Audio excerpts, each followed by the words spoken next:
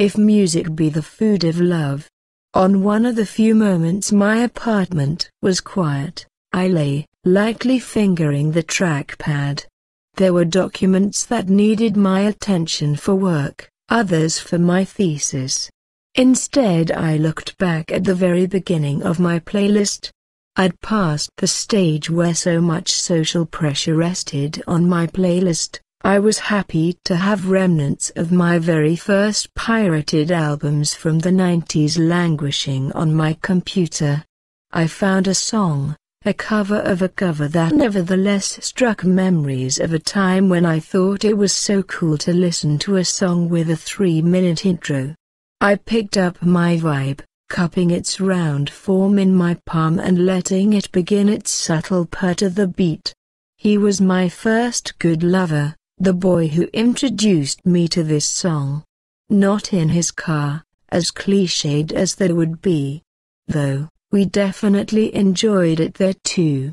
I thought of his self-serious expression when describing microbeats, almost betrayed by the careless curl of his hair and crafted bronze muscles of his arms, describing the work that went into the sound that now dictated sensations. Erotica found my mouth, the vibrations thrum as the beat picks up, and I buck instinctively. It had felt so good to rest casually on floor-bound mattresses, really listening to music, if only because everyone stopped talking, expecting you to.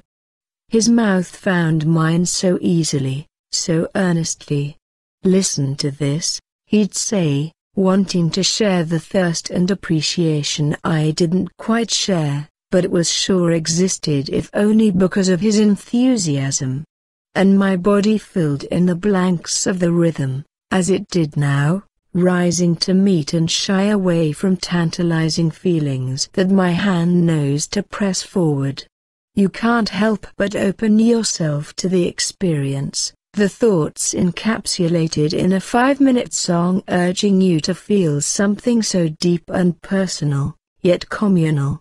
It takes me over, the vibrator now insisting and intense, and I find it with almost comic ease, that meaning that was gushed over by everyone else.